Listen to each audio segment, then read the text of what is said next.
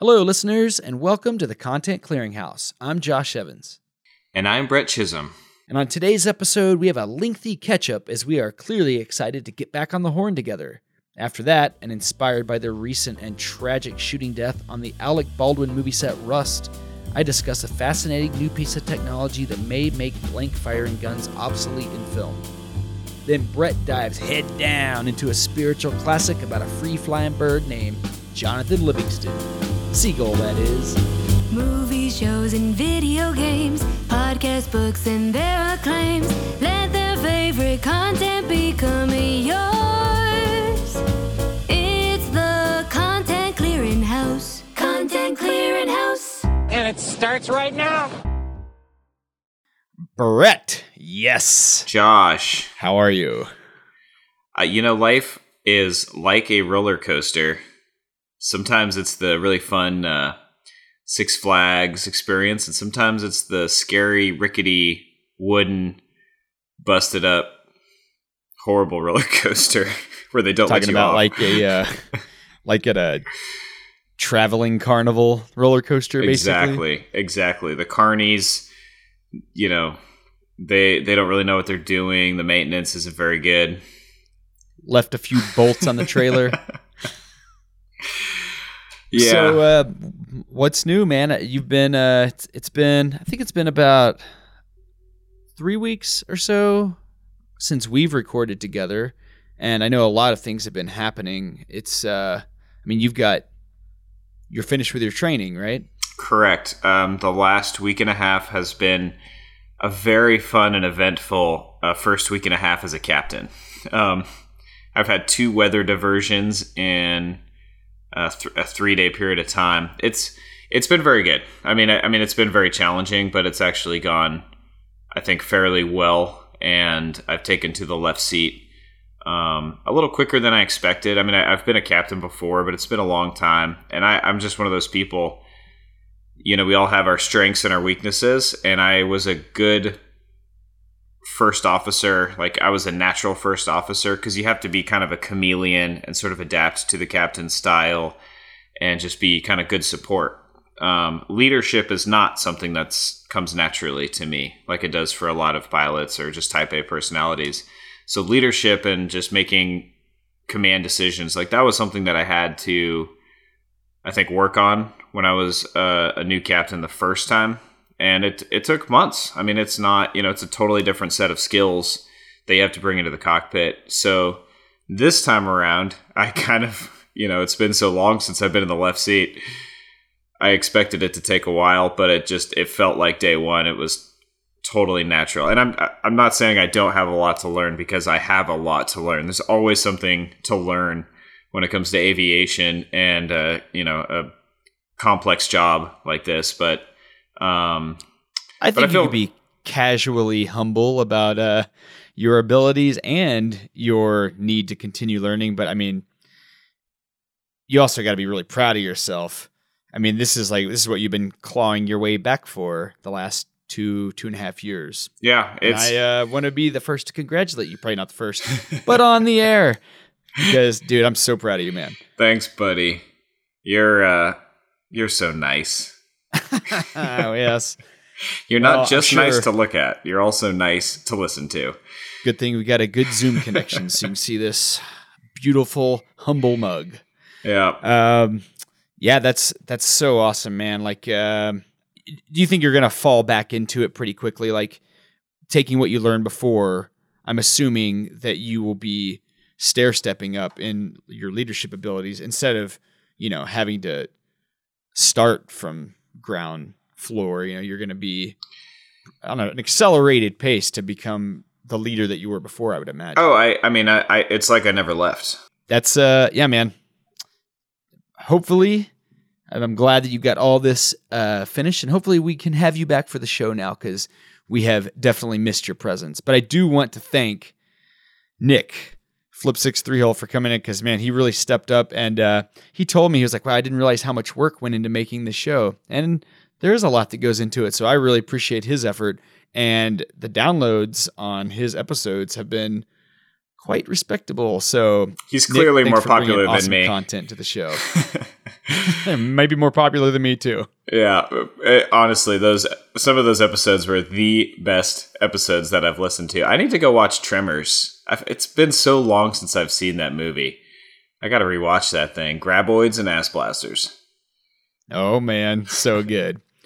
So anything else? Yeah. Well, I said it. Life's been a roller coaster.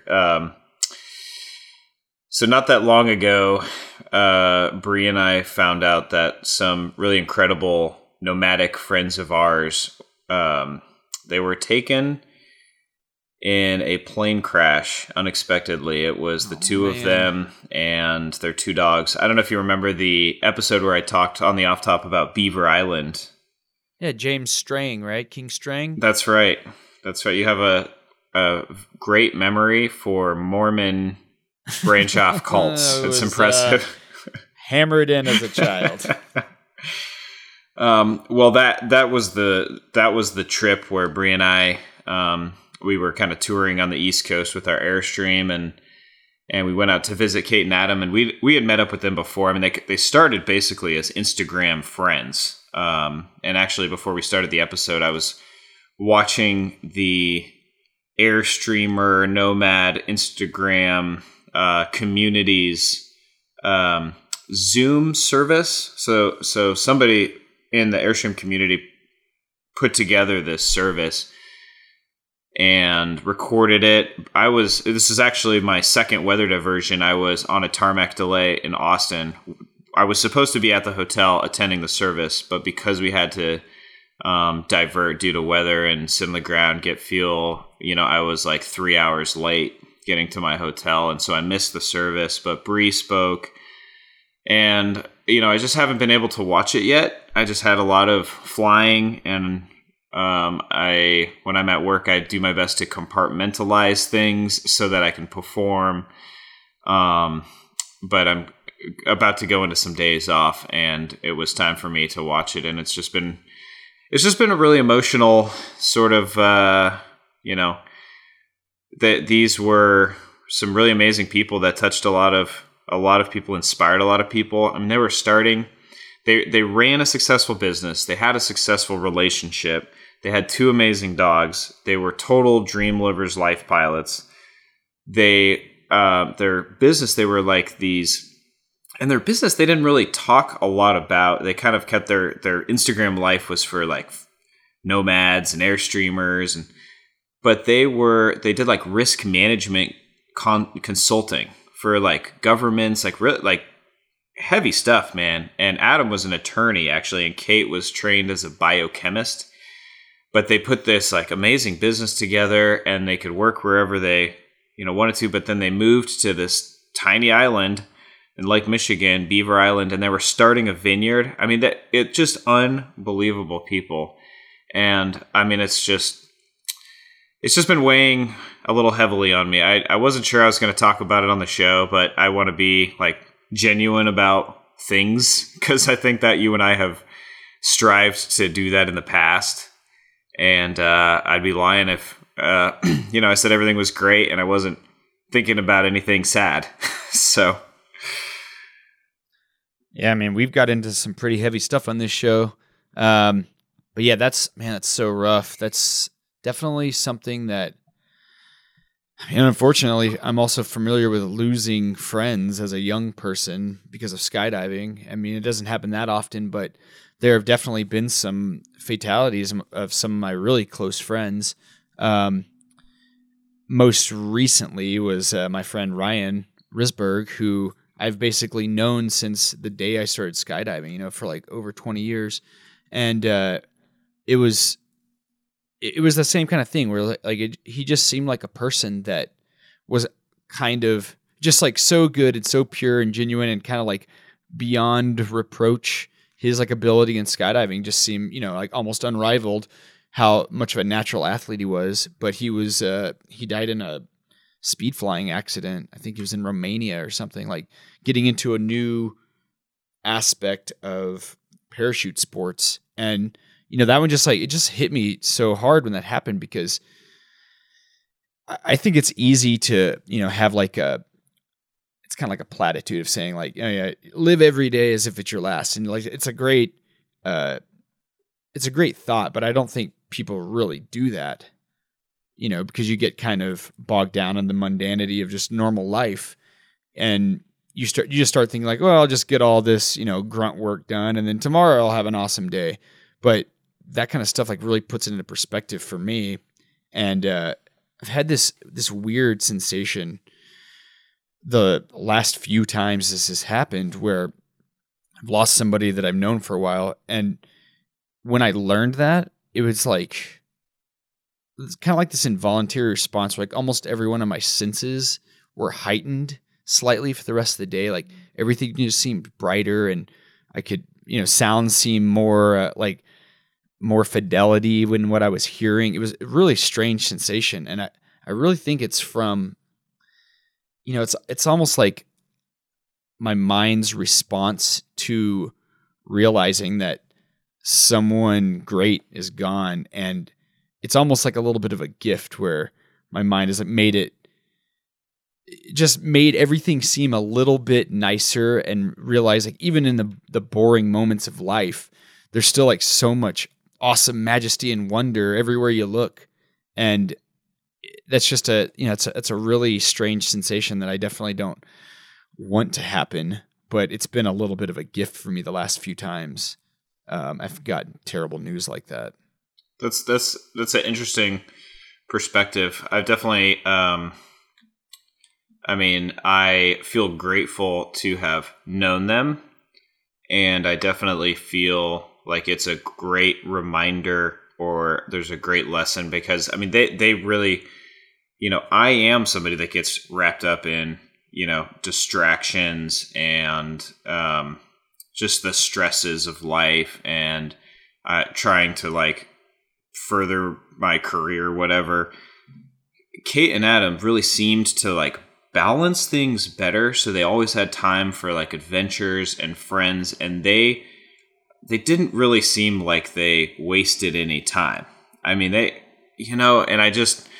But I think all of those positive things that I could take from this, and maybe hopefully I can shift more positive as I sort of move into a different stage of this grieving process. But right now that's all kind of overshadowed by just like suddenly feeling like really angry that I was like selfishly robbed of a great friendship. And I feel just like really like upset about like how their family must feel. Like I will just get kind of comes in waves, these like waves of emotion. Like, God, come on. Like, why did that have to happen to them? That's not fair. And I guess it's all pretty normal stuff. I did want to share a story that I thought was kind of funny that I thought you might appreciate, but just in the spirit of what I was watching with their service, so on this island, on Beaver Island, they kind of transplanted their Airstream, like nomadic life, like into a stationary homesteader's life.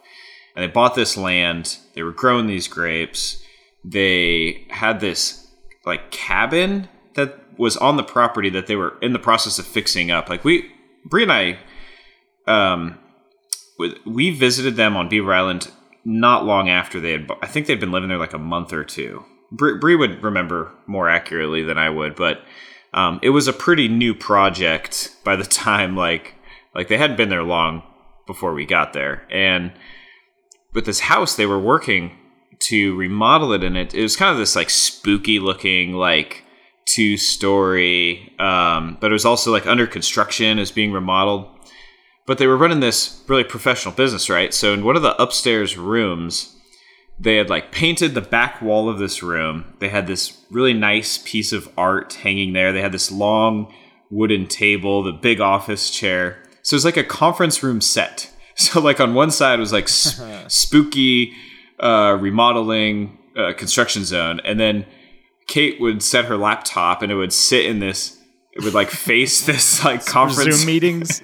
for meetings, exactly. I mean, she was like the boss, basically, in the program that will do that for you. Oh, people know this. Whole set. People know backgrounds are. Totally. They can tell it's. You're not fake, in Hawaii. Oh, you're in space? Whoa! Nice of you to join us on this call. Bezos' friend over here. So Adam was the legal team, right? So he would also be on this conference call, but he'd be down in the Airstream with a different background. So even though they had this incredible marriage, they'd both adventured together, they'd just traveled to all these amazing places. I don't think they really disclosed to clients that the business was being run by this like power couple. She had kept her same last name. So they sort of bypassed, I think, mentioning like, oh yeah, like we're together. So they'd be on these Zoom meetings and they'd be in separate locations, but really in the same place. She'd had this like conference room set. I mean, it was just ingenious, you know, it was just like really, I don't know. I just thought it was like, there's something like clever about it or just like cute about it, I guess. Strategically framing video and photos is one of the first steps to deceiving everyone around you. That's an old Calvin and Hobbes lesson. They were definitely not deceptive types. They were just truly embodying the professionalism that they exuded, and just like the extreme competency in every aspect of their life. But man, that's all. I just wanted to get that off my chest. I appreciate your perspective and your thoughts. I know I've shared a little bit about this before recording the show, and it's nice to know that I have friends that I can lean on, and stuff, man. It's not easy. Indeed. Well, I do have a story that might lift your spirits a little bit. Please do. It's your turn to cheer everybody up. Big responsibility. This catch-up might go a little long. Brett and I haven't talked to each other in a few weeks. So I just got back from a 5-day trip to Sun Valley, Idaho, with our best friend and original crew bomb member, Derek. And, I know that guy. You do know him. He's quite an adventurer. So we had this awesome adventure day. We went to Black Magic Canyon, which is this old volcanic rock dried up riverbeds. It's basically like 25 foot deep, black, smooth rock canyon. It looks like something out of Star Wars. So we started there, and I was like, wow, this is great. And, I kind of thought that'd be our adventure for the day. And then on the way back, we stopped at this lava tube, which was this gigantic underground cave. We had to go through this like 2-foot squeeze. We'd crush ourselves down and crawl on our stomachs. And then as we got through that, it opened up into this, it was probably 25, 30 feet tall, big, round. It looked like a subway tunnel where the lava had just burrowed through the earth, or like a sandworm tube is kind of what it looked like. Oh, nice. So we went back about, a quarter mile into that, and apparently this thing runs 75 miles underneath the high desert there. So that was also an experience. Like I've never had an experience like that. But then the last day, or the end of that day, we ran this covert op mission. I think the statute of limitation for being prosecuted by the Sun Valley Ski Resort has already passed. It's been about a week, but they were not open yet. They were blowing snow, getting ready to open on Thanksgiving. We were there like 3 days before Thanksgiving, and so we ran this covert op where we snuck in. We went through the little village area. We were gonna skin up, which is like skiing up the mountain. We wanted to go like a 2/3 of the way up the run and then ride down and get like first tracks and all this blown snow, and there's nobody out there. So the first thing we see when we pull up is a snowmobile going up the mountain. And so we're like, oh man, there's people here. Like we're not supposed to be riding, there's signs posted saying that like all downhill operation is suspended. So we just sit there and watch for a little bit.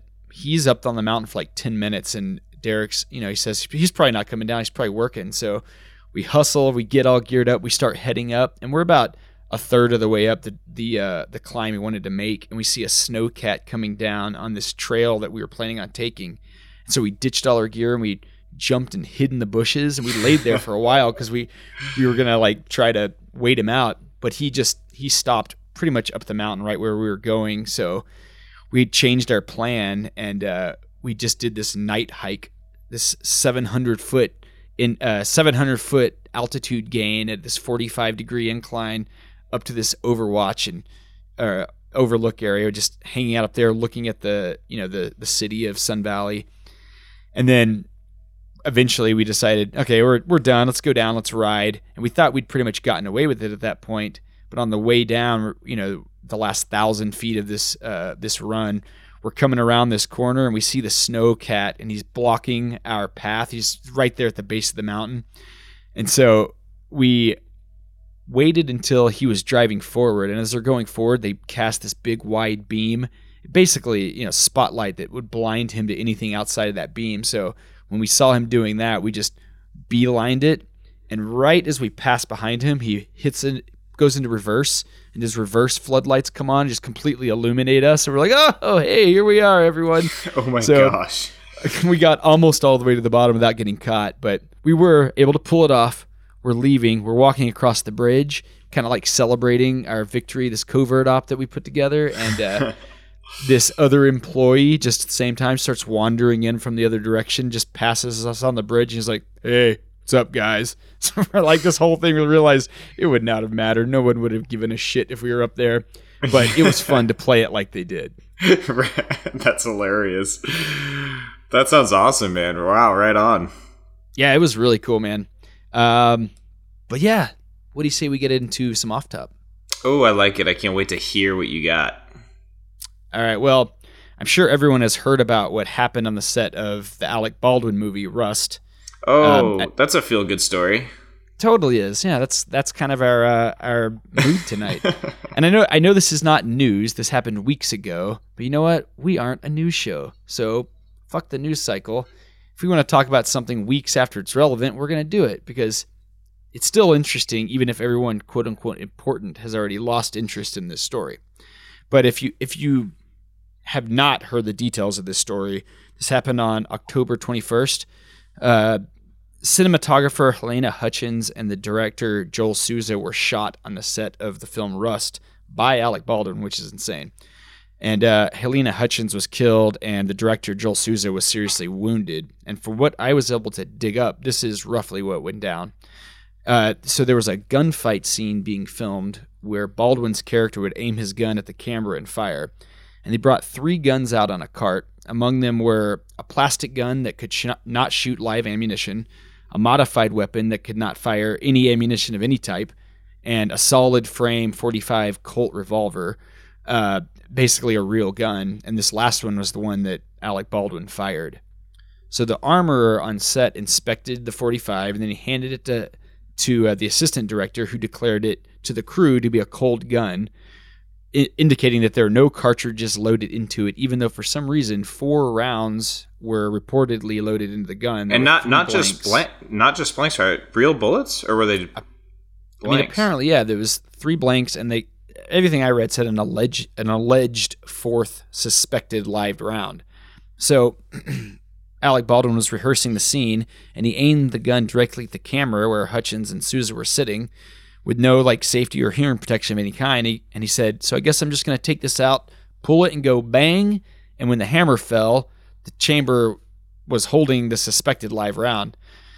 And Hutchins was immediately flown to a local hospital where she was declared dead, tragically. And Souza was treated by EMS on the scene, then transferred to a local hospital and released the next morning. And there have been countless hours of debate about this type of thing. What were you going to say? Oh, I just I wasn't going to say anything. It's just shocking. Yeah, it really is. Yeah. So, there's been countless hours of debate by various filmmaker guilds about firearm safety. The first time I ever heard of something like this happening was Brandon Lee, killed on the set of The Crow, which is extremely famous incident. And a lot of production companies have declared that no blank or live firing weapons of any kind are allowed on their sets. And that's why in movies you see so much gunfire in film, and especially in TV that's done with CGI, using dummy guns or airsoft guns that cycle like real weapons but don't fire any projectiles. And if you're a discerning viewer like me, you can always tell the difference. I am 100% for films being made safer, because I want talented people to continue making this content that I love, and I want it to be done safely. But it's clear that, the halcyon days of the 80s where gunfire was essentially real on screen are long gone. And if you watch closely in action movies now, you almost never see live fire happening, like blanks being fired. Have you noticed that? It's hard to say. It's very difficult for me to understand how, a movie that's getting made doesn't have. I mean, clearly they did have an armorer, so they had somebody that was responsible for preventing this exact same thing happening. But I mean, you think with having big stars involved and lots of insurance, lots of money, that you would have systems in place for this to not happen. I mean, clearly, errors happen when humans are involved, but I mean, this is just wild. Well, there's apparently a better way, and this is what I really want to talk about, because this is an awesome, interesting piece of technology. So there's this system. So this system is, the video I've seen seems 100% better than ever using a blank in a gun, and it has been wholly ignored by Hollywood. So this company, Copenhagen Industries, created this system called Violette, which is a great name, my daughter's name. But it was pioneered by Soren Haraldstad and Daniel Karpanchoff, and it's apparently the safest way to simulate gunfire without CGI. So this is a system that uses propane and oxygen ignited with a sparker and tied to the trigger of basically a hollowed out replica gun. And this mechanism creates a muzzle flash on demand that looks almost identical to a real firing weapon. So they said that when they were developing the Violette system, it took months of testing to get the muzzle flash just right. My notes say muzzle flush, but that is not what they were trying to get right. The muzzle flash. So they wanted to get it the right size, the color, the speed, everything to read on camera as gunfire.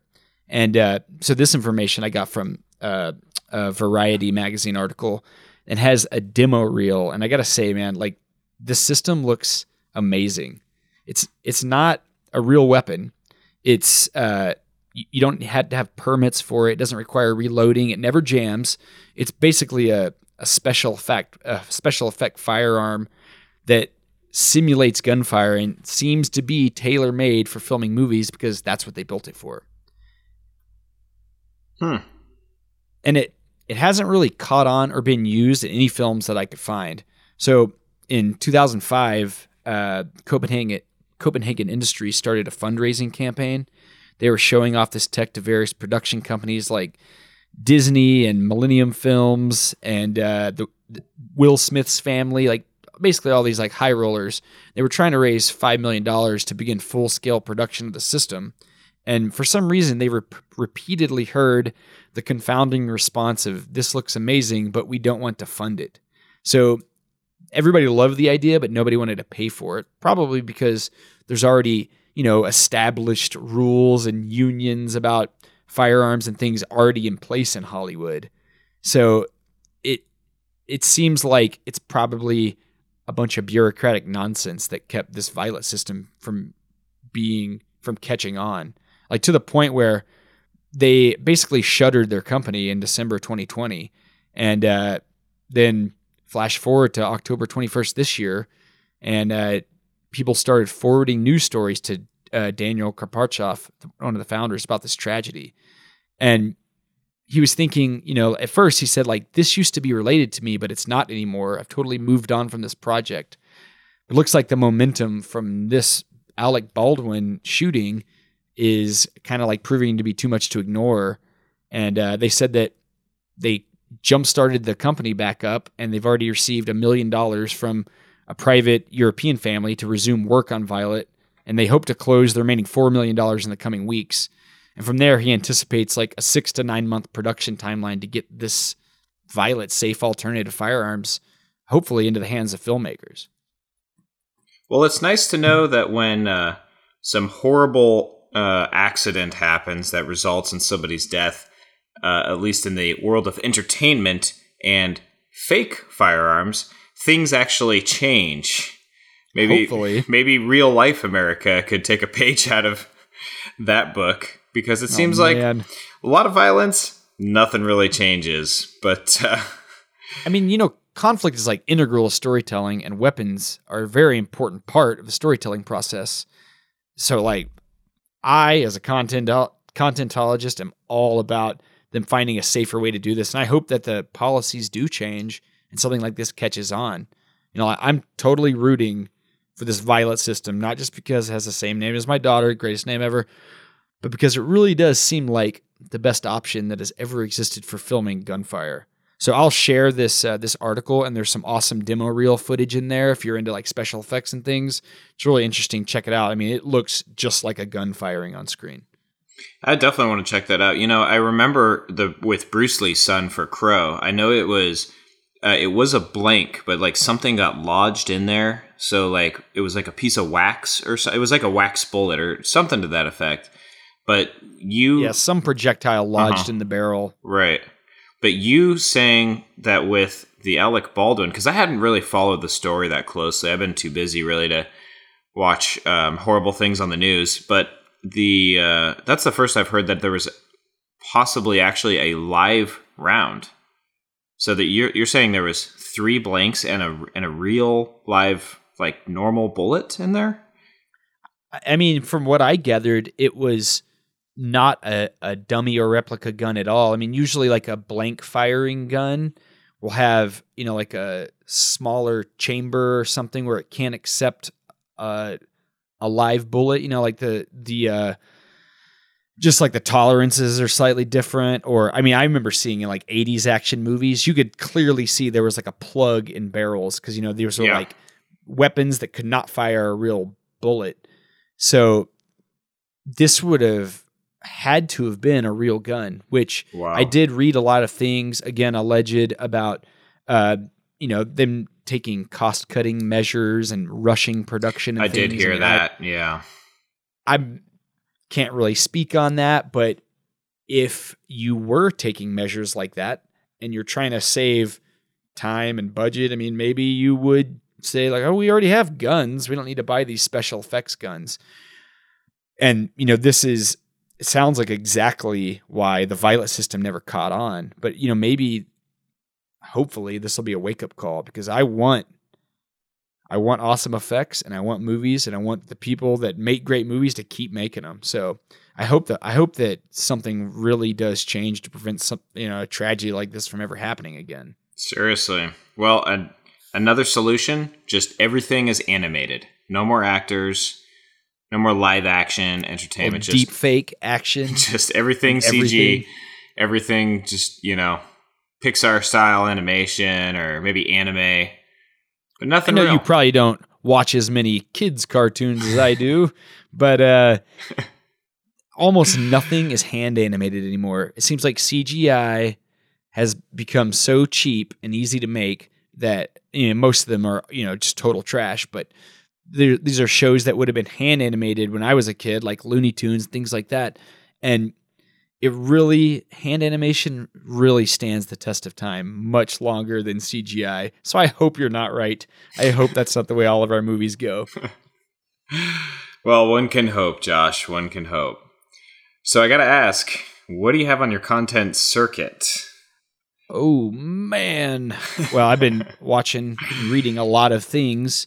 So I had a few things. Let me pull up my list. I won't go too deep into these, but I did want to at least mention some of them. So I saw Dune. All right. Which was awesome. Yes, I was going to say, Flip 6 3-Hole's suggestion. I like that. I like how we when he was here, we called him Nick. And now that he's gone right back to Flip 6 3-Hole for some reason. So weird calling him Nick. Who's Nick? So Dune. You mean, you Flip 6 3-Hole. Yeah, that was a great suggestion to see that in theaters. I just watched the Kevin Hart series. It's like a mini series called True Story on Netflix. It's like a dramatic role where he plays like a world famous comedian that basically has like the worst series of events ever. And it's kind of like a commentary on what it's like to be famous, and also the kind of things that you can pull off and get away with and sweep under the rug when you have a lot of money, and also the kind of things that you can't sweep under the rug. It's really interesting. It's kind of like this. It's like a slow build, dramatic tension type of thing. You know, like we've talked about the frog in boiling water where you're like in so deep before you realize it. It's kind of one of those stories. Interesting. Which is great. And then I found an amazing podcast, which I've been basically mainlining. It's called Lyrics to Go.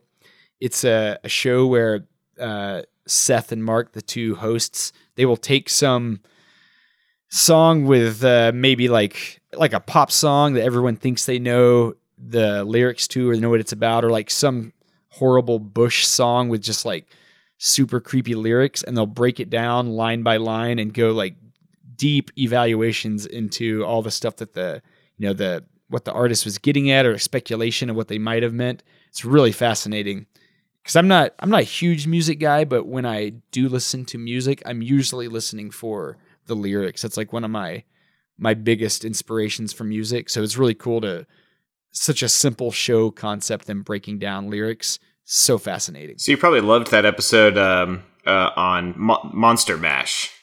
I listened to that one, Lyrics to Go. Yeah, dude. That was so the guest they brought in, John Fahey. He's from another podcast. That Profiles in Eccentricity, right? Exactly. Yeah. And that's how I heard about the show. It was just he mentioned that he was on it, which I feel like almost every great podcast I found that's outside of my main purview came from a recommendation on another podcast. Yeah, I also hate the Monster Mash song. So it's the worst. I have that in common with them. So what about you? Let's see. So besides watching Dune in theaters, I think I mentioned this last time, maybe not. James Bond, No Time to Die. I did see that. When I had just a few moments with Bree between work schedules, because my November was pretty busy, but we watched The Eternals. I think it's just called Eternals. How was that? I haven't really heard anything about that. Is it great? I absolutely loved it. I honestly, it's extremely ambitious, and oh my god, it's awesome. It's a raging endorsement. 3 thumbs up. 3 thumbs up. Absolutely. Oh man, I can't wait for you to watch it just for some of the visuals, like at the end of, I can't spoil anything. I'm not going to do it, but please don't. But on that note, I also saw Shang-Chi. Oh, which nice. Was great. Great. That was an awesome movie. I didn't realize they were going to like knock it out of the park with that one. I think I just didn't know much about the character, and I think my expectations were just like, I don't know, just somewhere in the middle, and it just blew way past that, and is like, I think it's like one of the better, if not like one of the best Marvel movies. It was really great.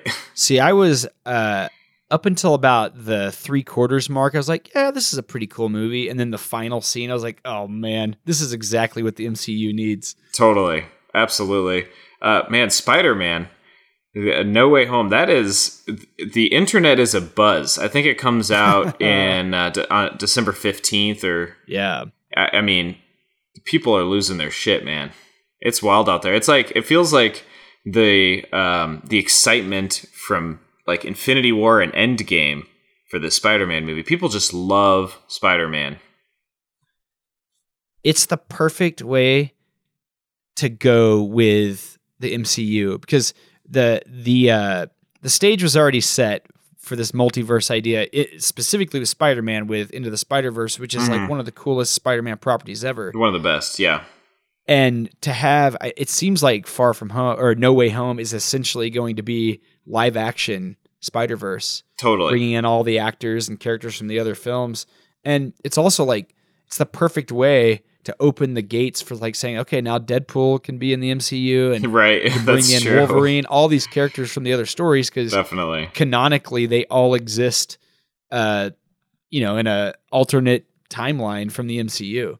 Absolutely. Well, speaking of Marvel, the other thing that's been on my content circuit is Hawkeye. It's the Disney Plus series, and I just like, I mean, I'm so easy to please with this franchise, but I just love it. I just think it's fantastic. I think it's really... You're so difficult to impress, Brett. I am the opposite of that. Yes, I know. So do they give it the Loki treatment where it takes like somewhat bogus character and makes it like one of the most interesting characters in hold on now. Timeline. Hold on. Hawkeye's not a bogus character. I think if you look up bogus character in the MCU Webster's dictionary, their timeline probably has a picture of. Okay, Hawkeye was a bogus character until the movie, which I can't remember if it was Captain America: Civil War or maybe it was Infinity War, but they introduce his whole family, and they kind of escape to his farmhouse. Nothing makes a superhero better than a bunch of baggage. He has like the opposite of baggage. He has like a normal, healthy relationship, but yeah. So I don't know the way that they deal with his fame, kind of post Endgame times, like. It starts off like he attends a musical rendition of like what happened at the first Battle of New York, where it's like a Broadway play now. Oh, and so he's watching this, but then people are approaching him and like thanking him. But I think either he feels really guilty for losing like Black Widow and all maybe being Ronin, because he was Ronin during that period of time, and just like that's the best rendition of him. Well, Ronin, I think it is going to play into this a little bit for sure. So I mean, they're definitely showing a lot of like growth and evolution with this character, and I mean, it is just really a really fit. And it's also like it's based in New York. It's kind of like a holiday theme. There's like Christmas music and like it's Christmas themed. Like, oh, is Hawkeye going to get home for Christmas? It's a lot of fun, but very different than WandaVision, which is also very different than Loki. I mean, they just all have different flavors. I love them. The TV series, some of the best stuff that's come out of Marvel. Oh, I'm definitely going to be watching Hawkeye. Oh, it's so good. Well, third episode comes out in a couple of days, on Wednesday. So I guess yesterday, if you're listening to this episode on Thursday. Wow, that is some alternate timeline math you just did. My last content circuit that I want to mention, I have been just crazy like streaming every night to fall asleep. BoJack Horseman. Is it good? I've never seen it. It's great. I mean, it's rave reviews. I think just when life gets like really challenging and I have a lot on my plate, I need something like colorful and just kind of escapist is like the content that I gravitate towards. And BoJack is that, but it turns out it's actually really dark too. Very funny, but very dark. So just be warned if you get into it, you'll get hooked. It's a lot of fun. There's a lot of clever, unique gags that I've never really seen before. But they tackle some pretty dark stuff for sure. Cool. Sounds like we both made a good use of our time off from the show, digging into some new stuff. Absolutely. That's pretty great. And on that note, let's take a quick break, and then when we get back, Brett is going to regale us with some content. Ooh, content. Clear it out. Welcome back to the Content Clearinghouse. Brett, I'm so excited to hear what you got today, buddy. Well, let me see. I'm going to try to put you in the mood here. Can you hear this? Oh, man. So peaceful. I feel like I'm in Maine, sitting on the beach. It's kind of like a little cold and windy. I don't know if this is coming through very good, but Josh, I wanted to humbly bring you and our wonderful listenerologists content that really captured my heart a long time ago. This is actually considered a timeless spiritual classic, and considering everything that we talked about earlier, I think it's really appropriate for this episode. So the emotional impact that this book holds in just 144 short pages, I mean, it's really quite amazing. In addition to exploring themes of not fitting in, not being understood, being cast out by your community, finding meaning and purpose, achieving your potential, death, and even transcendence, it also dives into more specific topics that I think you and most of our listeners will find particularly appealing, like pushing yourself athletically, finding the limits of your performance, pursuing something so passionately that other things sort of fall by the wayside. But let's get even more specific.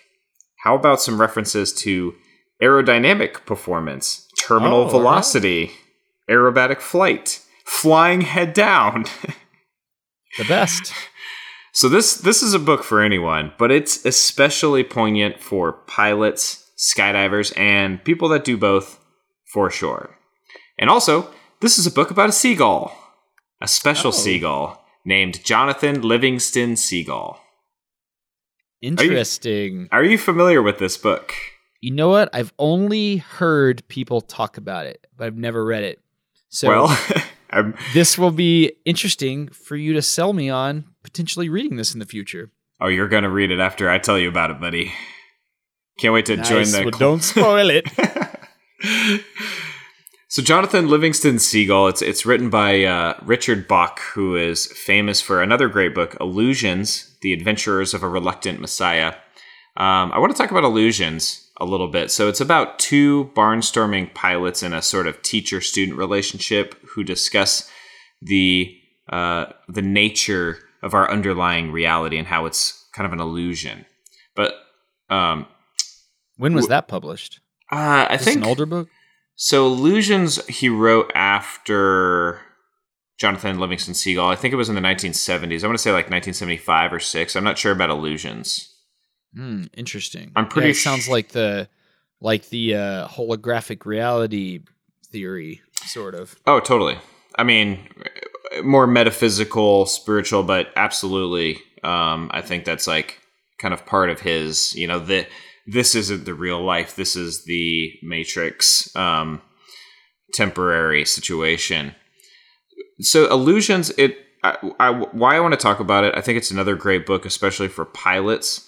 And when I was researching this episode for Jonathan Livingston Seagull, I discovered a few things about it that I was unaware of that I thought you would be interested in.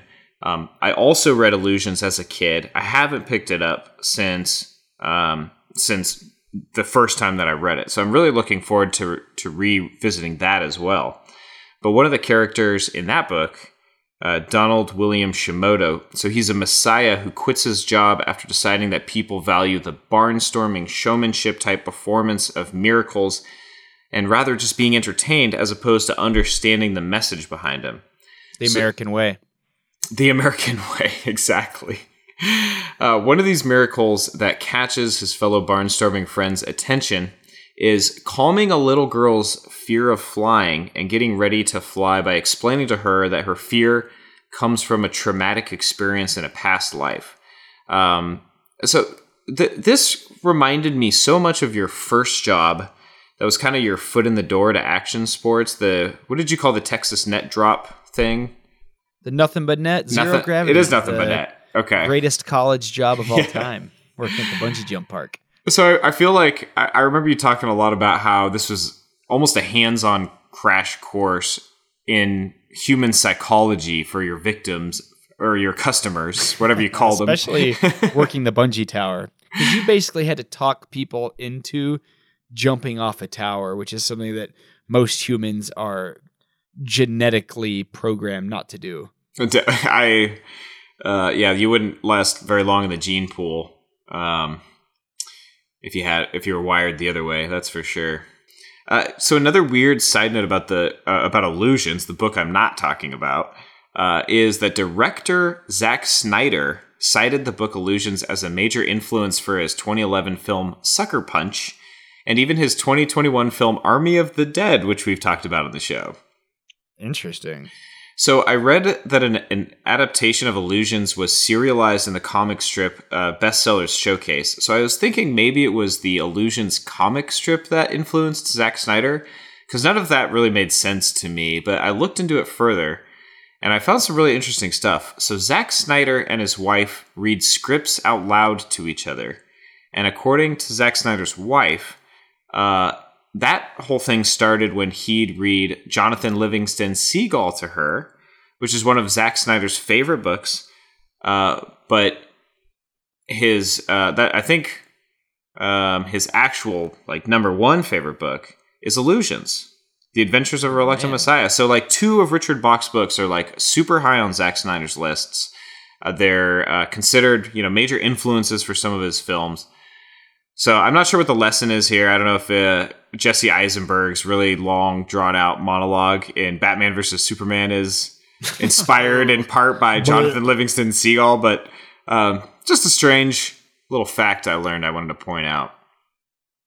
So the book that someone who has seen Zack Snyder's movies and read these books, like, can you see any influence from these books in his basically living comic book art style, like the way he puts his movies together? Not really. I mean, that's why I'm confused. But granted, I haven't read Illusions. When I was reading about the synopsis of Illusions, I was remembering parts of the story, but I haven't read it in probably 15 years or 20 years. I mean, it's been a long time since I read that book. So maybe if I read it now, but it's like, how does that influence Sucker Punch and Army of the Dead? It sounds up my alley, though. I mean, this is...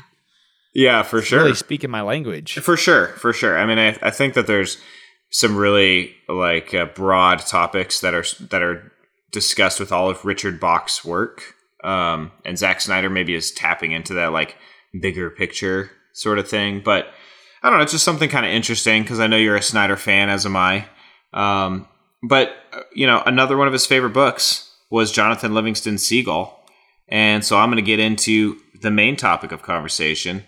So JLS, Jonathan Livingston Seagull, it's considered a fable in novella form. It was originally written as a series of short stories that were published in Flying Magazine in the late 1960s. It was then first published in book form in 1970, and then by the end of 1972, there's over 1 million copies in print. So the quick synopsis of this story, it's about a seagull who is learning about life as a consequence of his obsession and his passion for flight. And he's pushing himself to the limits of what's physically possible. And if the first few pages doesn't grip you, Josh, or remind you of you, then I guess you're just not reading the right book. Because what are the first few pages don't grip you? Give it 122 more.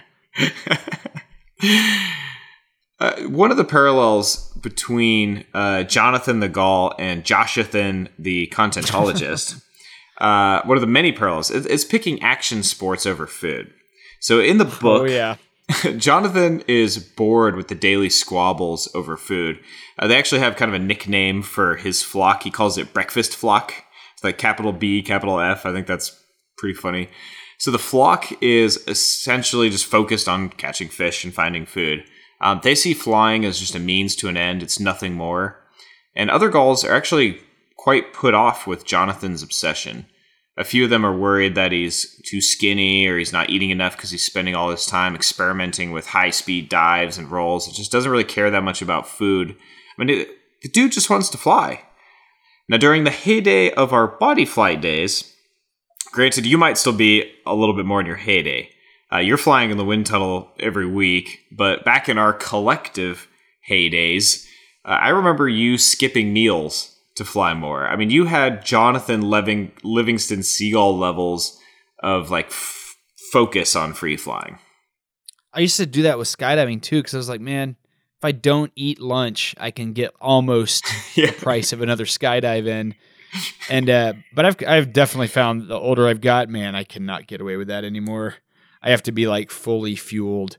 Well, back then, your fuel, I mean, you might eat a couple of Starburst or drink a Red Bull or two. If it was handed to you or it was already unwrapped and maybe nearby, but you'd only consume it as sugary fuel for you to perform your next stunt. Ooh, air tricks. Thinking about a seagull skipping food so he can experiment with flying, and then the breakfast flock being just totally bored with it. I mean, I can totally see where this book is going, because that's seems like an analogy for, like we were talking about earlier, like people going through just the mundanity of life and not marveling at the wonder of being a human. Because when you really stop and think about it, you look at just basically anything else on this planet, except for maybe some ocean creatures. It's incredible, like what even the dumbest person, the amount of processing power they have over almost everything else on the planet. Like humans are essentially, if you leave a naked human alone in the woods, there's a pretty good chance they're going to die. But like humans are so ingenious with tool design and manufacturing that we've basically been able to just think our way out of every inadequacy that comes along with our meat suits. And when you really just stop and think about it, it's like it's almost impossible to comprehend how amazing it is just to be a human. Just sitting here in this chair right now, such an elevated existence over almost anything else. I'm not sure what you're talking about. I just want my next snack. Oh, you breakfast flying weirdo. So on that note of you pursuing action sports at the expense of food, I'll never forget the story about the first time that you did a standing backflip. And I'm not sure if we've talked about this on the podcast, but now seems like the perfect time. But you had no wind, no net, no real spotter. It was you and Derek on a lunch break of the wind tunnel. You were walking over to Subway. And I'm not telling the story to you. You know what happened, obviously. I'm telling this to the listeners. I gotcha. I was confused. So, I mean, I think you were like grabbing a sandwich or something, and you were probably going to get some white chocolate macadamia nut cookies. I had them in the bag, buddy. Oh, you did? This is on the way back from Subway. All right. Well, I remember hearing that you told Derek just out of the blue that like you could do a backflip. No gymnastics training, no safety precautions, no coaching. You just stood on a rock and hucked a backflip. And I think you really impressed Derek that day. And Derek, unlike me, he is not an easy guy to impress. He's hiked virtually every hill in Idaho bigger than a small mound. And that was just to like stretch his legs and warm him up in the morning. So that's just one of the many reasons why Jonathan in this book reminds me of you, Joshathan. Even on your way to really grab a bite. Here, Brett. Well, I mean, you're always focused on action sports. You're absolutely obsessed with pushing your limits and testing what's possible. Funny thing about that story was, so I had a trampoline growing up, so I knew how to do a backflip, but I had never done one like without a pad or trampoline. Basically without a trampoline, I'd never done one. So I was up on a ledge, and I'd been thinking about it for a while, and I told Derek, hey, I think I can do a backflip off this spot me. And he was like, that's not something I'm going to be able to do. I was like, okay, yeah. Well, I'm going to try this anyways. So I have some bad news for you, Josh, because Jonathan's passion for flight has unfortunate consequences for him. It often does for humans as well. As it often does. His unwillingness to conform to the flock eventually results in his expulsion. As an outcast, he continues his singularly focused experimentation with bird body flight and perfects an orientation that you know quite well. Head down. Now, I don't have any word on if he ever reached the true pinnacle of flying, side flying, and that is an incredibly specific industry joke that most people will not understand. But then again, I'm counting on our listeners who are mostly seasoned skydivers, wind tunnel flyers, and even a lot of iFly instructors. So, side flying. The book is broken into 4 parts. Part 1 is really Jonathan Livingston Seagull being frustrated with the petty materialism, the oppressive conformity, and overall limitation of seagull life. He obsesses over flight. He basically perfects aerobatic flying. He reaches the limits of what is possible for a gull, but then he gets exiled. Speed limit, 120 miles an hour. We're going to talk about that. So part 2, he transcends into this gull society made up of gulls that, like him, share his passion for flight. And this only happens after he basically has reached his own personal pinnacle.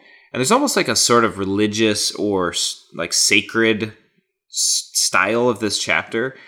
I first took it, rereading this prior to the show, like I took it that JLS had died and gone to heaven.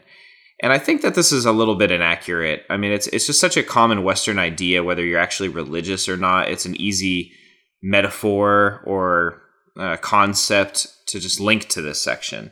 But one thing about this part that I think is so great is that several of the Gauls are quite different, but they all share this immense passion for flight. And so this common interest really binds them together despite how varied they are.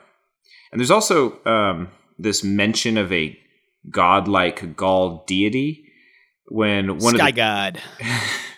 well, yeah, sure. Okay. So one of the teacher birds preaches that a seagull is really like an unlimited idea of freedom. It's an image of the great Gaul. And Jonathan Livingston Seagull realizes that you have to be true to yourself. A well-known quote from the book that I love is as follows. I'm hoping you can put some like gentle ocean wave sounds with the gulls, like what I had playing earlier. You could perfect. Caw, caw. You have the freedom to be yourself, your true self, here and now, and nothing can stand in your way. I like that quote, and it hit me kind of hard, and I'm going to tell you why. That's the mindset of flying. It's awesome. And, Especially skydiving. It's just like such a free and pure moment where really nothing else matters, you know, when you're skydiving. Yeah. It's like a pure expression of you as a human. Sure. So that being true to yourself, like living authentically, have you ever heard of this Australian nurse, Bronnie Ware? No. I think I'm saying that right. So she took these like unofficial surveys of elderly people that were dying, and she would record their epiphanies, basically like some of their last thoughts in the last weeks of their life. She was a palliative care nurse, so this was in the last 12 weeks of their lives. She recorded their thoughts and opinions, and she published this in a blog called Inspiration and Chai. And this got so much attention that she eventually published her observations in a book called The Top 5 Regrets of the Dying.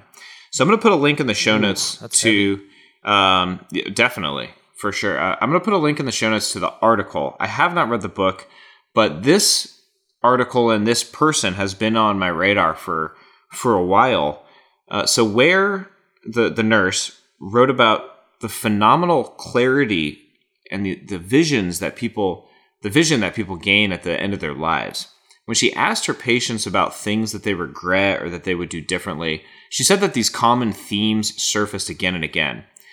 And I've read this, I've read about her a lot over the years, and I just find it really fascinating. So one of the most common regrets, like the number one most common regret, is people expressing that they wish that they had the courage to live a life true to themselves, not the life others expected of them. So this book, Jonathan Livingston Seagull by Richard Bach, I think it's directly tapping into that wisdom and is trying to share that idea with his readers, like a lot of other ideas that are in the book. But this is I think this is a really big core concept. Oh, was Richard Bach a pilot or an extreme sportsman in any way? He was a pilot.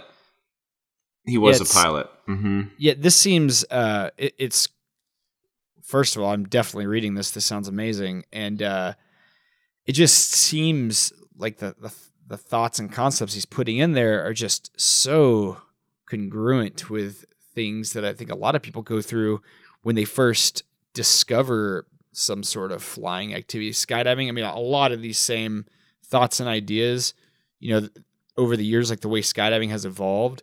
And I'm sure, like, as a pilot, a lot of these same ideas about, you know, being obsessed with the freedom, and then that, I guess, the obsession is a big part of it because, you know, humans are, I've always felt, meant to fly. It's like part of the soul code of everyone, almost anyone I've ever spoken to, even if they've never flown, they've never skydived, they don't pilot airplanes. Everybody has had flying dreams. It's so common. It just seems like it's just written into our DNA. And I think anyone who's ever embarked on some sort of aviation path can relate with a lot of these concepts. Definitely. I couldn't agree more. And this is why this is like a really special book to bring to the show, especially just right now. I feel like just in this time in my life, it was an appropriate moment. So on the author being a pilot, if you get the book Jonathan Livingston Seagull, the complete edition, you get a special fourth part of the book. Now, originally, this section was a non-published chapter that was inspired by a near-death experience which occurred due to a nearly fatal plane crash that the author, Richard Bach, experienced in August of 2012. I was just going to ask about this. Yeah. I want to hear about how he juxtaposes the majesty of flight with just the inherent tragedy that is just like, well, I'm definitely always holding hands with it. Yeah, I don't want to spoil anything. I'm just going to tell you that in 2013, this section was edited and polished, and it was added to a new version of Jonathan Livingston's Seagull. So I don't think this section was in the original paperback version that I read when I was first introduced to this book as a kid. But to reread this, I was rereading this for this episode, and I bought the new complete edition on my Books app on my phone so that I could read it while I was in the cockpit. And the price of entry for this spiritual epic filled with aerodynamic life wisdom was $1.99. Worth it. I think it was $2.12 with tax. I think the audiobook is like $6, but I'd say you're not going to break the bank with this one. But so I'm not going to talk about that particular story, but Richard Bach, his love of flying, it definitely inspired him to use these like semi-autobiographical stories, either actual or fictionalized events from his life to illustrate his philosophy, whether it's in Illusions or in Jonathan Livingston Seagull. And his basic belief is that our apparent physical limits and mortality are merely an appearance. He started flying when he was 17 years old. He served in the United States Navy Reserve, the New Jersey Air National Guard's 108th Fighter Wing, the Air Force 101st Fighter Squadron as a Republic F-84F Thunderstreak fighter pilot, which I don't really know my military aircraft all that well. I had to look that one up. It's badass looking. I mean, I would fly that thing. It looks sweet. So in addition to his military career, he worked a variety of jobs, including as a technical writer for Douglas Aircraft, contributing editor for Flying Magazine. He even served in the Air Force Reserves. He was deployed in France in 1960, and he later became a barnstormer. So, I mean, he really has a fascinating and varied background as an aviator. What's that? They would crash into barns. Isn't that what barnstorming was? Crashing biplanes into barns? I know like back in the 30s or something, that's what they used to do. Well, so barnstorming is sort of like performing stunts for a crowd. It typically was in a biplane. I don't think, I didn't see anything about flying into barns. I think you could fly like through open barn of that. doors. Yeah, I mean, it's just all kinds of wild stunts. Like I think when you see like the old timey pictures of people playing like ping pong, or you got the lady that's like in a corset that's like strapped to the like top of a biplane, like that's all barnstorming. They fly low. The majesty of flight wasn't enough for you guys. Right, exactly. Church it up with some ping pong. Exactly. So Jonathan Livingston Seagull, it wasn't Richard Bach's first book. It was his second. And this book really conforms to that classic, like against all odds success story in literature, where his manuscript was just turned down over and over again before it was published in a magazine, and then discovered by somebody, picked up by a publisher. They threw in a couple of photographs of seagulls in flight by photographer Russell Munson, and the next thing you know, this book is like #1 bestseller. Sold 1 million copies in 1972, which, being a book with fewer than 10,000 words is even more of a unique success. I mean, it's not a long read. It's a quick read. It's a short book. Sounds like a pamphlet. Yeah. Almost. Yeah. But I I'm not going to spoil anything, but that incident in 2012.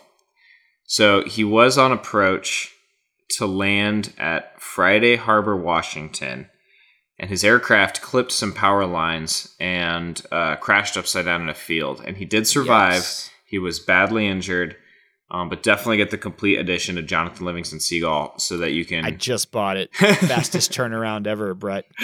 Your sales pitch has worked. Well, perfect. I love it. I don't have much else to talk about since you already bought it, but there's a few more things I want to mention that I think are worth mentioning. So the novella was also turned into a movie in 1973.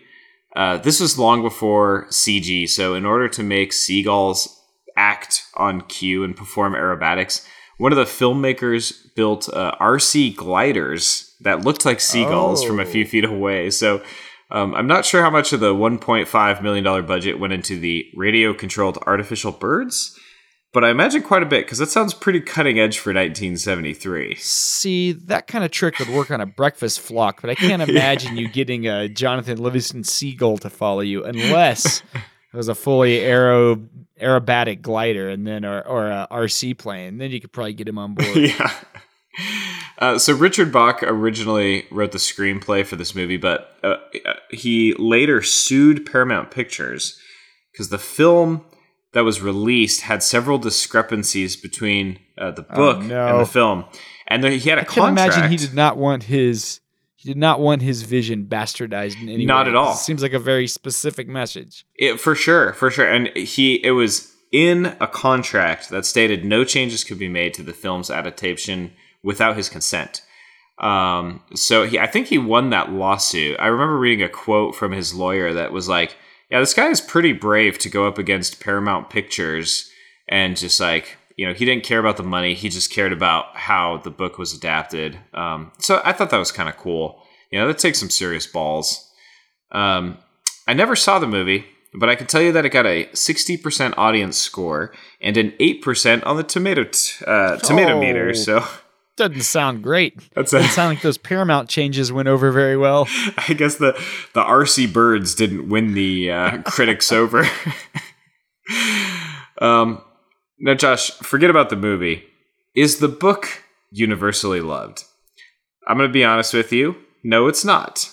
Although some of the praise that I mentioned earlier, including Tom Butler Bowden, now he's the one that puts Jonathan Livingston Seagull on his list as one of 50 timeless spiritual classics, saying it is easy now, 35 years on, to overlook the originality of the book's concept, and though some find it rather naive, in fact, it expresses timeless ideas about human potential.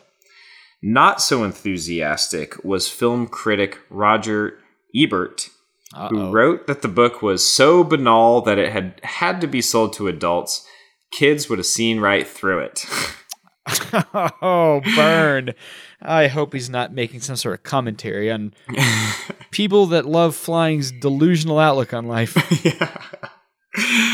Keep in mind, Ebert was a movie guy and not a book guy, so... he must have been really mad to step into the realm of dissing books instead of reviewing movies. Definitely. I think if I had to guess, I imagine he's shoehorned this in his critique for the movie, because he panned the movie as well, obviously. Well, it sounds like it sucks. So he might have been right on that front. He is right about the movie, but he's wrong about the book for sure.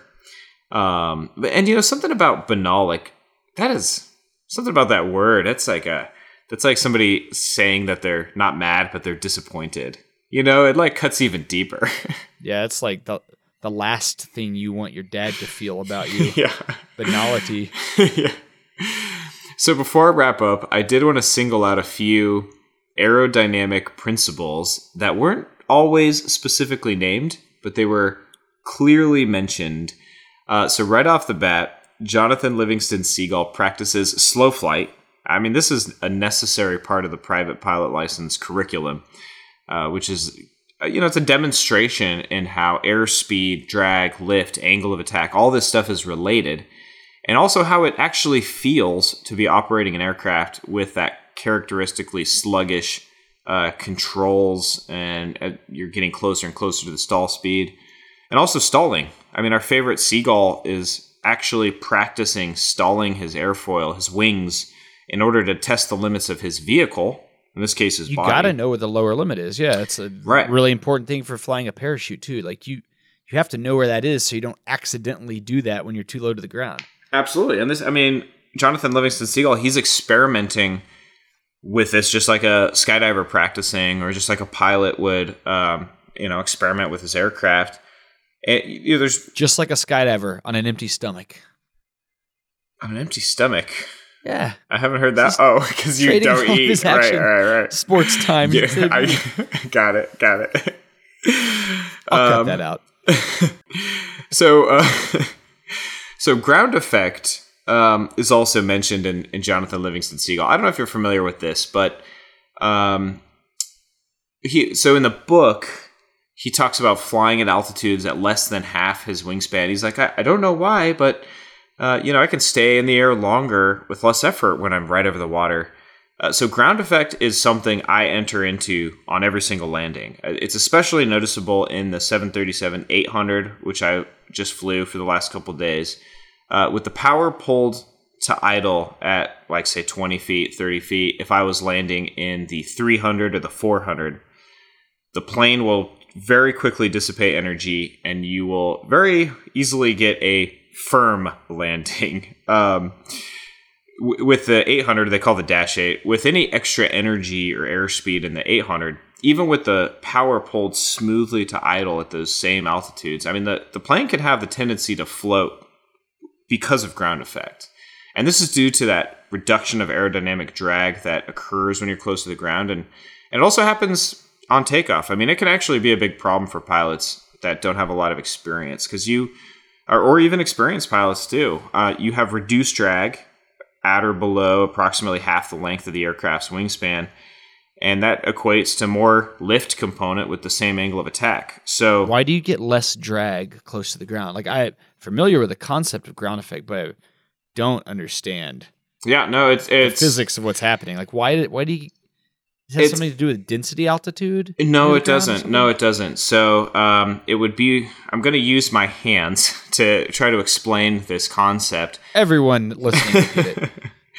But essentially, when you have an airfoil, you're getting a low pressure over the wing. You're getting a high pressure underneath the wing, just because of the air molecules moving faster, and it creates a lower pressure.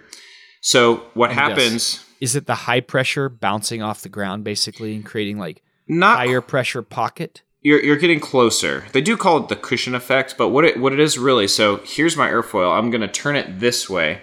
Okay, so here's the wing. Here you're looking at the front, the leading edge of the wing. Mm-hmm. This high pressure wants to go to a low pressure. There's nowhere really for it to go except around the wing. So this high pressure is actually spiraling like a vortice around the wing, underneath to the top. Wing. It pushes down on that low pressure, and it creates a downward vector, and that downward vector is drag. Now, when you get close to the ground, it's like a suction into that high pressure. 100%. When you see wingtips on airplanes, that's exactly what they're trying to prevent. When you put a wingtip like this on the end, like a vertical. Mm-hmm.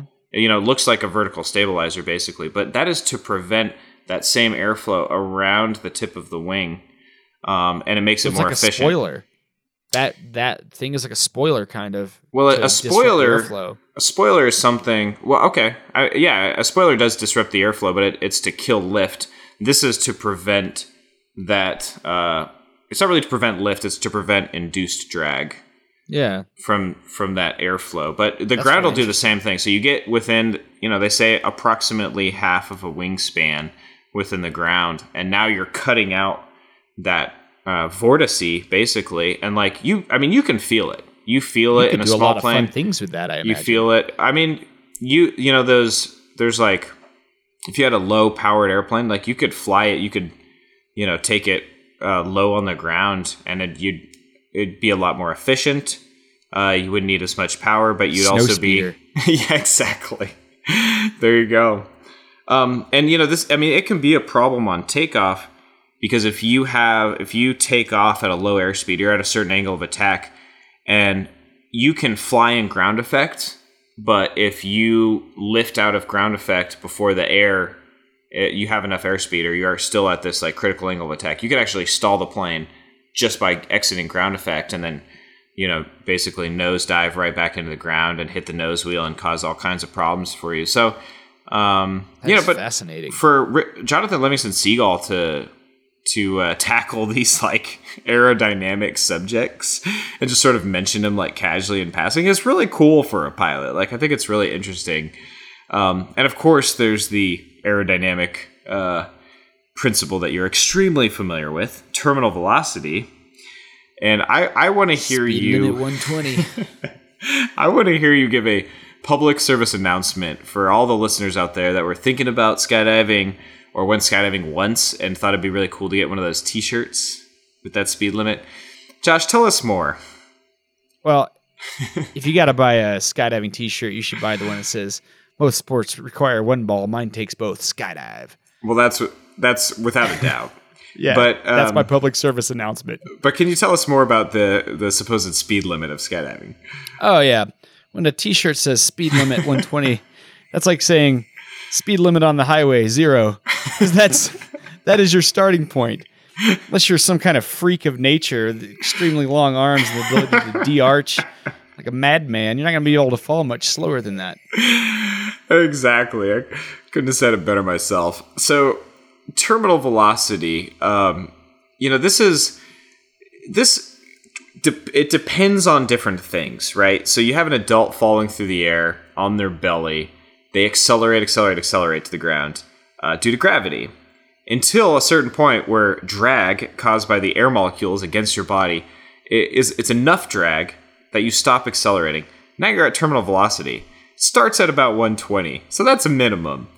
Now, if you point your head straight down to the earth, you don't have a lot of drag. You have the same amount of weight. Now you can go a lot faster. So Jonathan Livingston Seagull, in the book, he became the fastest seagull in the world by diving towards the ground, hitting 214 miles an hour. Peregrine dive. So I wanted to find out, would it actually be possible for a seagull to have a terminal velocity of 214 miles an hour? Because I think maybe I've hit those speeds on my head. When I used to keep track of my speeds with my audible altimeter, do you know what speeds you've ever hit? 200, 190? I've definitely gone over 200, but the way that when they do a speed competition, I've seen it sometimes at nationals where you're just trying to hit the highest top speed. And what people do is get out and fly at an angle and build up horizontal speed and then peel it off into a dive. So you're not just dealing with terminal velocity of your drag and your weight and your body position, but you're actually building up speed ahead of time and then using it to slingshot your way around the corner into a vertical dive. Oh, that's people interesting. Hit much higher fall rate speeds doing that than you would if you just got out and pointed straight at the ground and just didn't do anything. Oh, I didn't know that. Huh, that's kind of like the reverse of how I used to like to break off from group dives, just peeling out on my belly. Vertical separation. Just pull underneath everyone. Yeah, just dive straight down till everybody was already broken off. I'm way too low to just peel out of my belly and pitch. It was so fun. Ignorance was bliss back then. The ultimate safety break-off. Pretty sure I chastised you about that several times. Oh my God. I'm glad I started listening to you at some point when I was got back into skydiving 10 years later. I was like, wow, I was a real idiot back then. It's never too late, as long as you're still alive. That's right. So to figure out the possible seagull terminal velocity speed, the best way I could think of to figure this out, if this was accurate, if this could actually happen, was just look up the terminal velocity of another type of bird. And the one that you said, the peregrine falcon, I mean, they're definitely known as the fastest diving bird. And in fact, they're actually the world's fastest animal.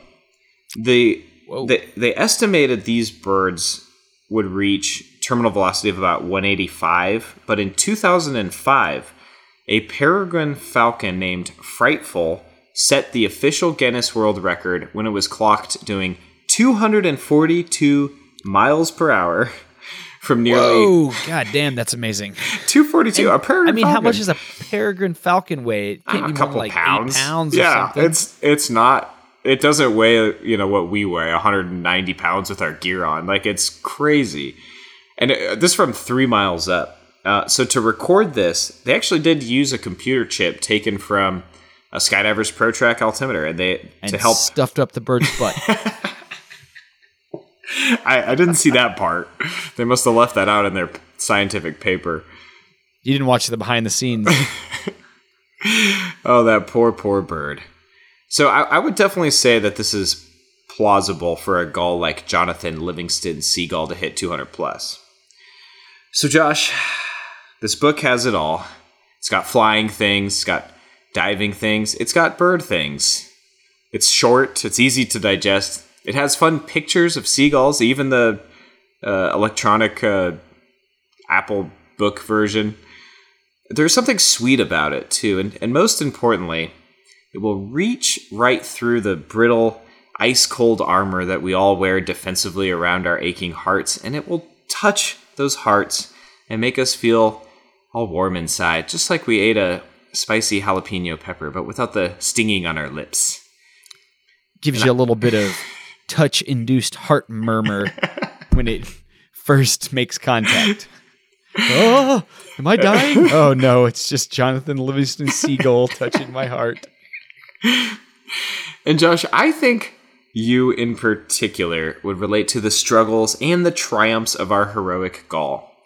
In fact, the more I think about it, Josh, you might actually be humanity's own Joshathan Evanston Air Guy. Air Guy. Oh, Brett. So one last You're giving thing. me way too much credit. One last thing before I sign off. The other day, this is really weird.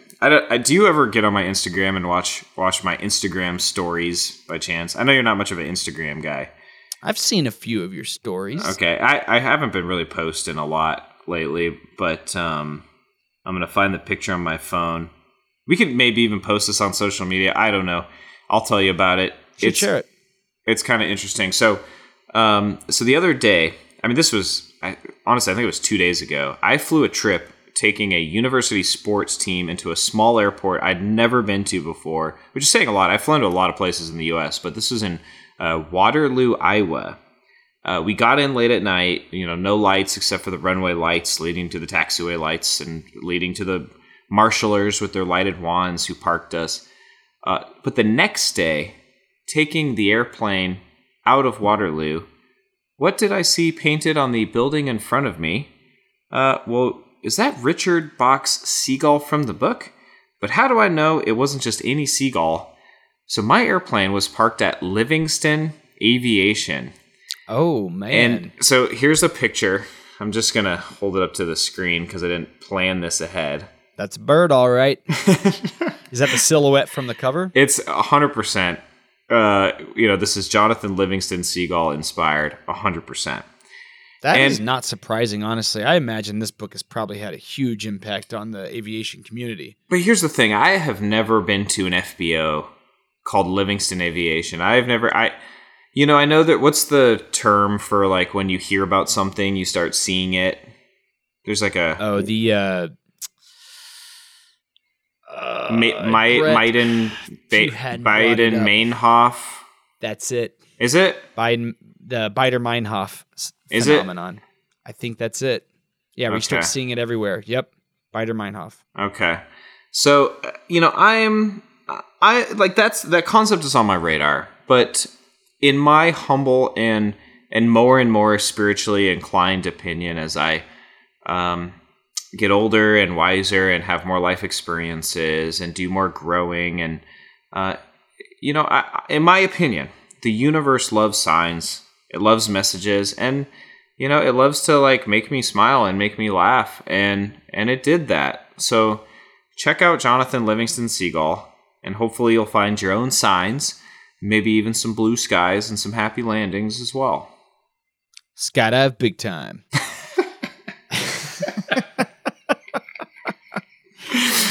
Well, Brett, I think I already kind of spoiled this when I bought the book in the middle of the show, but this might be the fastest turnaround I've ever been sold on a piece of content. I mean, this is just hearing you describe it makes me feel like it's like almost criminal that I haven't read this already. This sounds, at the very least, just like good inspiration for, you know, a way to think about flying. But it sounds like there's also some life lessons in there. So I'm really excited to dig in. That sounds really good and exactly up my alley. Just like that computer chip up that Peregrine Falcon's alley. That's right. Not all things that go up your alley are bad. So thanks for this awesome episode. Thanks for coming back to the show, man. I'm so excited to be doing the show with you again. And thank you to the listeners out there for sticking with us over the break. We will be back on a regular schedule now. So if you guys are interested, check out our social media, Facebook and Instagram at The Content Clearinghouse at not gmail.com. That's the email. The Content Clearinghouse on Instagram and Facebook, and also contentclearinghouse at gmail.com if you want to email us some of your messages, ideas, content recommendations, things like that. So thanks everyone, and we will be back here next week with more amazing content jammed into your ear holes.